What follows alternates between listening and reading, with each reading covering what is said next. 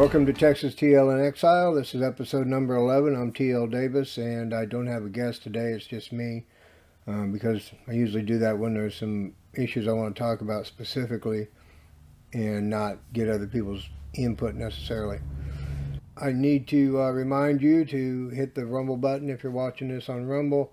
If you're getting it on Spotify or Anchor or Apple, then you get the audio version, and I appreciate any interaction there as well. But most of it, as people know by now, has moved to Substack, where I have the blog post audio podcast for free. What I'm going to start doing is putting the video podcasts up for paid subscribers, and then I'll move it over to Rumble like a day later. One note before I get started is a guy who has been a political blogger as long as I know of anybody is a guy named Brock Townsend, who runs a blog called Free North Carolina. Brock was one of the earliest guys to recognize what I was doing on the blog posts and linking to me every time he could. He's just a real great guy. I got a chance to go down and speak at one of his PatCons, and he's had some medical issues lately, and I just wanted to wish him well. And if you go to his website, freenorthcarolina.blogspot.com, he was a diehard patriot, so I'm just praying for him. That's all I can say. I want to talk to y'all about something I call agreements of civility. And what that is it's the agreement between the people and the government, city, county, state, feds. The tacit agreement is that we will pay taxes, and we want something in exchange for that, and that's the services that we should expect, like power, gas, and water. We might expand that a little bit to health departments and such. But over the period of the past 100 years, especially, taxes have been looked upon by governments not as something that we voluntarily forfeit in order to get the services that we want and expect, but as something we owe them. Now that's a violation of the agreement of civility. And legally, the way the governments have framed all of their laws, we don't really have a choice. We pay them whether we want to or not. That's one of the ideas behind such things as, national sales tax and whatever, because you're not compelled to buy anything and then pay taxes on it, but you are compelled to pay other taxes, property taxes, and things like that. So what I'm trying to get at is, for the longest time, the way it needs to be is we need to maintain those agreements of civility. And one way of looking at your local politicians to see if they understand the difference between communism and capitalism and communism and a republic is whether or not they understand the difference between an agreement of civility. In other words, we agree to pay some taxes, you agree to deliver some services. Now that really wasn't under threat much until we got into the pandemic. Well, let me put it this way. The obvious change over the past 100 years in the power dynamics of citizens versus government didn't become apparent until we got to the pandemic. They didn't become glaring obvious problems until we got to the pandemic. And that's where we saw how far we'd slipped from what the republic is and what an individual citizen's rights are. Because once we got into the pandemic, we didn't have any rights. And there's a number of things that you can read, Supreme Court decisions and such. They'll tell you that there is no emergency in America that obliterates individual rights to go to work, to run your shop, to do any of that. But they've ignored that law. And this is where we're getting into trouble in this country. When the pandemic came around, we didn't put up a big enough fight. They strapped masks on people's faces.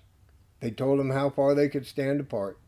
Now keep in mind, this is after we've had numerous other flu epidemics all around the world. And this has never been the response to it until we got to COVID-19, something that is less dangerous than almost anything else that's come down the pike.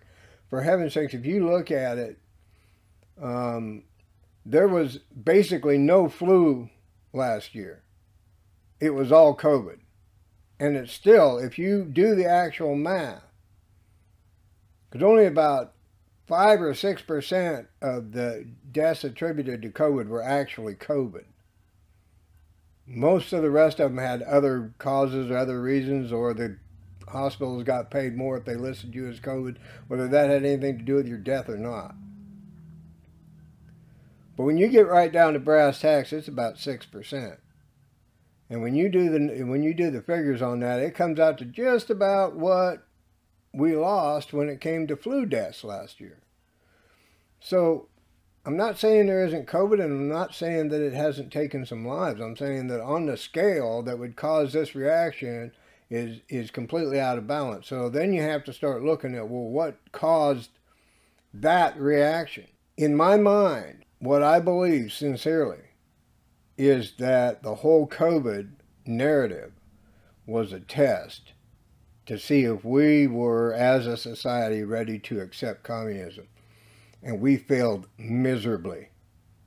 We were ready to accept communism. And for people who understood what the test was about, it was pretty disheartening. I gotta tell you. One of the reasons I started doing a podcast was that it's that disheartening. And I felt like I had to reach out beyond what I could do writing blog posts. That's how we get back to the idea of trying to figure out who we have in our local governments who need to go, who need to get voted out. Now, they've figured out how to manipulate the vote on a lot of things like the federal vote and the statewide votes. But when it comes to the local elections, that's still largely in our hands. And until we fix the rest of them, we need to focus on that. And to get some of these people out, they come up for election usually a lot quicker than they do on either the state or the federal level. So what I'm saying is, you look at that initial agreement of civility in which we offer to be taxed at a certain rate to get certain things. But when these governments start stepping into the realm of where they think that they can just force you to comply with any emergency dictation that they come up with, that's when they've stepped over the line. That's when they violated the agreement. And anybody involved in violating that agreement of civility and deciding that they can cut your power off if you don't comply with their political demands, that they can cut your water off if you don't comply with their political demand. Once they step into that realm, people, that's across the line.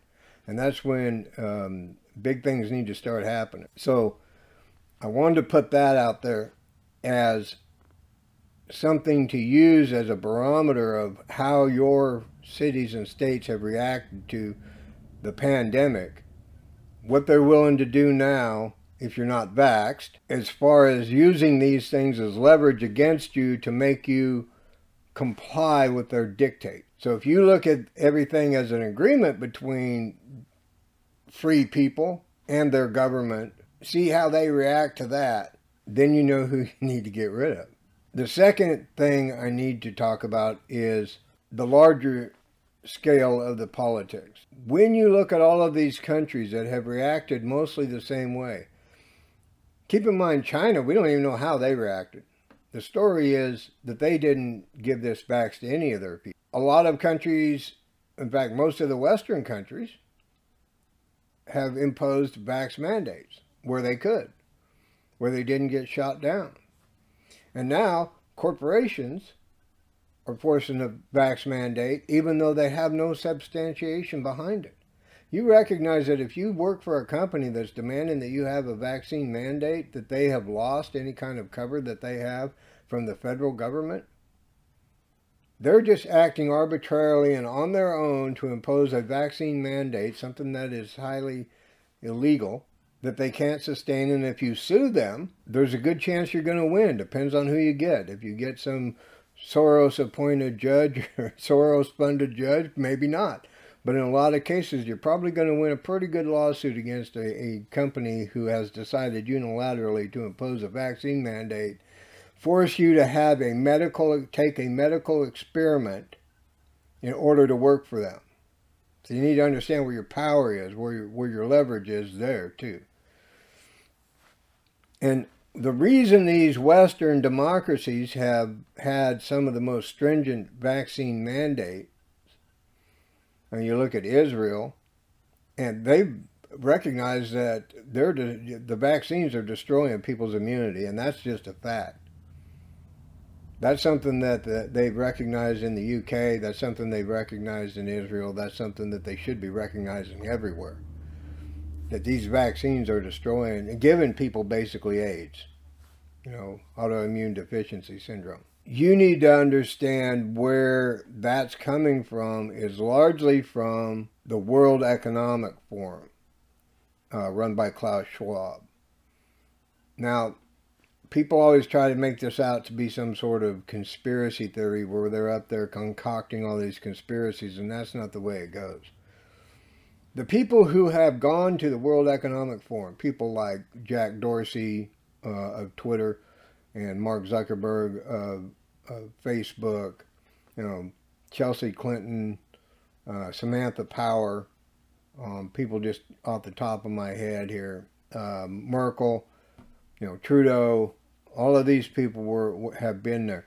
They didn't go there to get their marching orders. They went there to coordinate with other people what their responses to certain things going on in the world are.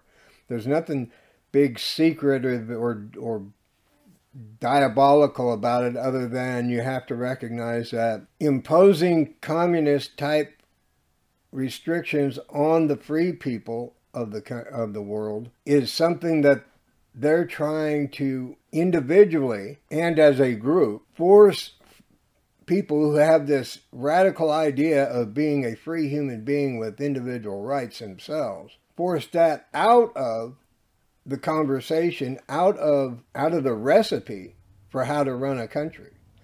And they want to make it much more of an authoritarian. Power is extended down from the top, not up from the bottom. Because it's only when you destroy this idea of freedom and this idea of individual rights and this idea of human beings having some say over their future and their destiny. Until you destroy that, you can't impose the restrictions that they want to cement their power. And I know people want to take that further than it goes. You have to recognize that a lot of people who are in positions of power in their government didn't get there because somebody reached down and picked them out of the trash heap of humanity and held them up. They got there because they wanted to be there. They were angling toward they were going to be there. And something I've said for a long time is a person who seeks power is usually the last person in the world that ought to have it. Because if you're seeking power, then you're already thinking about how to abuse that power. If you're people like normal guys, me and you, and just trying to go to work and make a living and provide for our families, we don't think about how to control a world. So what I'm saying is, when you get to the World Economic Forum, you already have people who are trying to control the world, who want to be in control of the world. So you don't have to do a lot to move them in the direction of the other people who want to control the world. It's not a big conspiracy. It's just a logical conclusion of what they would want to do to impose authoritarianism. Now, some of them might be misguided and think they're doing it to save the planet, whatever that means. Or they might be doing it for nefarious reasons to just feel that control. Some people just have an urge to hurt other people to make themselves feel powerful. And you're never going to get rid of that either. So the important thing to do is to recognize it. Recognize that a lot of these people have been through the World Economic Forum and pay more attention to the World Economic Forum and what they're talking about, because that's what's going to be in your life. That's all I'm saying about it. Not that it's the boogeyman under the bed, but you can't ignore some obvious connections either. So you have to recognize what they want to do is they want to take what little power you have over your life. And trust me, it's very little. Once you start wading through all of the ways that government has, over the past 50 years, eked their little way through every regulation they can, every restriction, you have to comply with this in order to get that. Once you start working your way through all of that, you realize that you're just under a mountain of government regulations in your everyday life. And I'm here to tell you, being an old guy like me, that didn't used to be the way it was. We didn't even think about the government.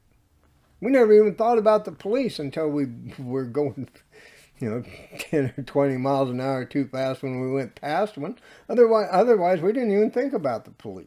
Surely didn't think that if we disagree with some political leader that we're going to have our gas shut off or our water shut off or our power shut off. See how far we've come, people.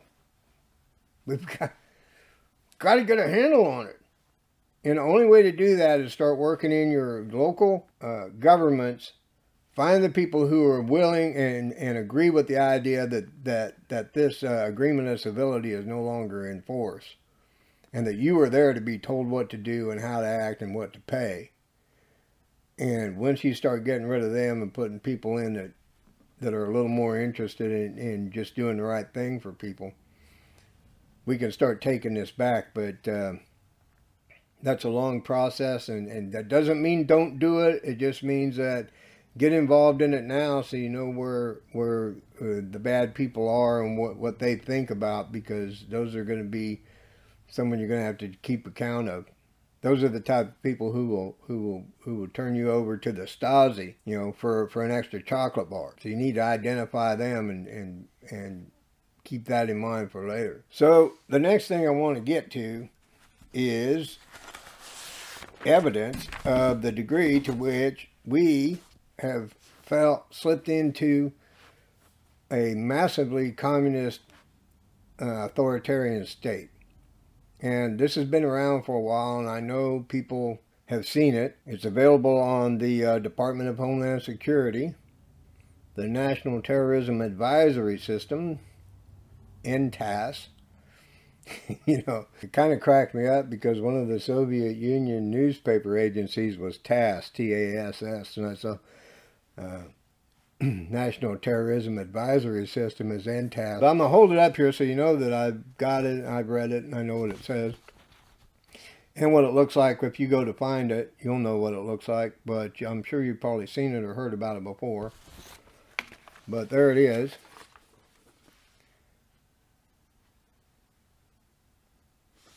And what that does is that tells you that if you disagree with the government, you're a terrorist. You're a domestic terrorist. If you recognize that the government is fraudulent, you're a terrorist. What it says is anybody who spreads misinformation, disinformation, or malinformation is a terrorist. Now that gets to me as much as it gets to anybody else. Because the whole concept of the First Amendment is the government, specifically the government, not everybody else, the government, cannot tell you, especially when it comes to political matters, cannot tell you what to say, cannot impose penalties against you for saying anything. Now that's the First Amendment of the Constitution. This is how far you understand that they have divorced themselves from any concept of restraint whatsoever in this administration. And not just this administration, but several Congresses before. There are no easy fixes. There are no individual bad guys. There's a whole lot of bad guys interested in having nothing to do with you other than to take your money and tell you how to act. Now, that's a long ways from when I was growing up. I can tell you that the difference is stark.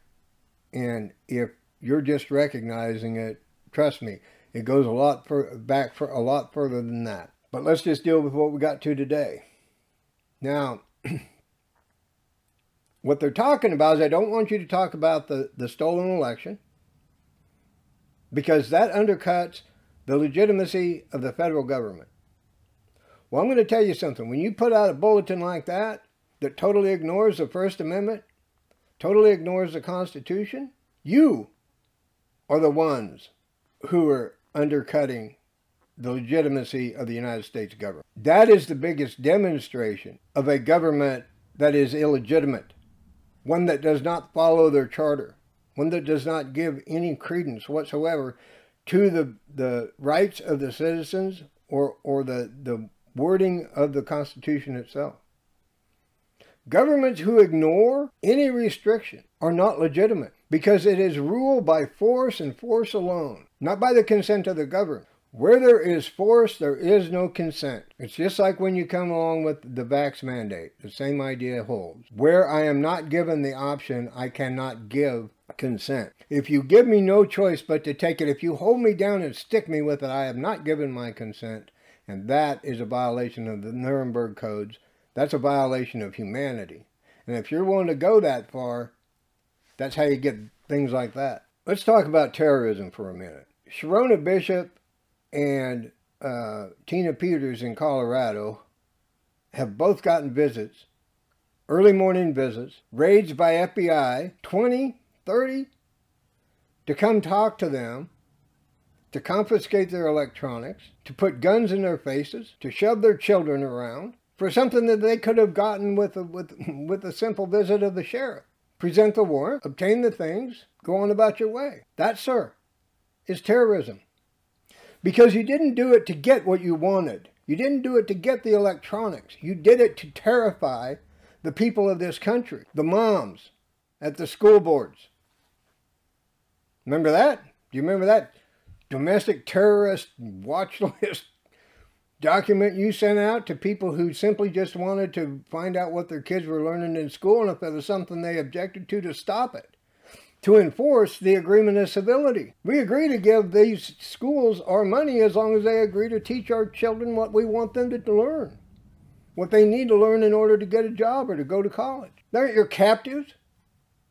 Those children are not your hostages to get what you want. How far have you slipped, sir, to put out something like that? How far have we slipped that we allow people like that to be in our government, to use terror against us? Black-hooded thugs coming in with guns pointing at little children. For what? Because they found out you stole the election in Colorado just like you stole it all across the country?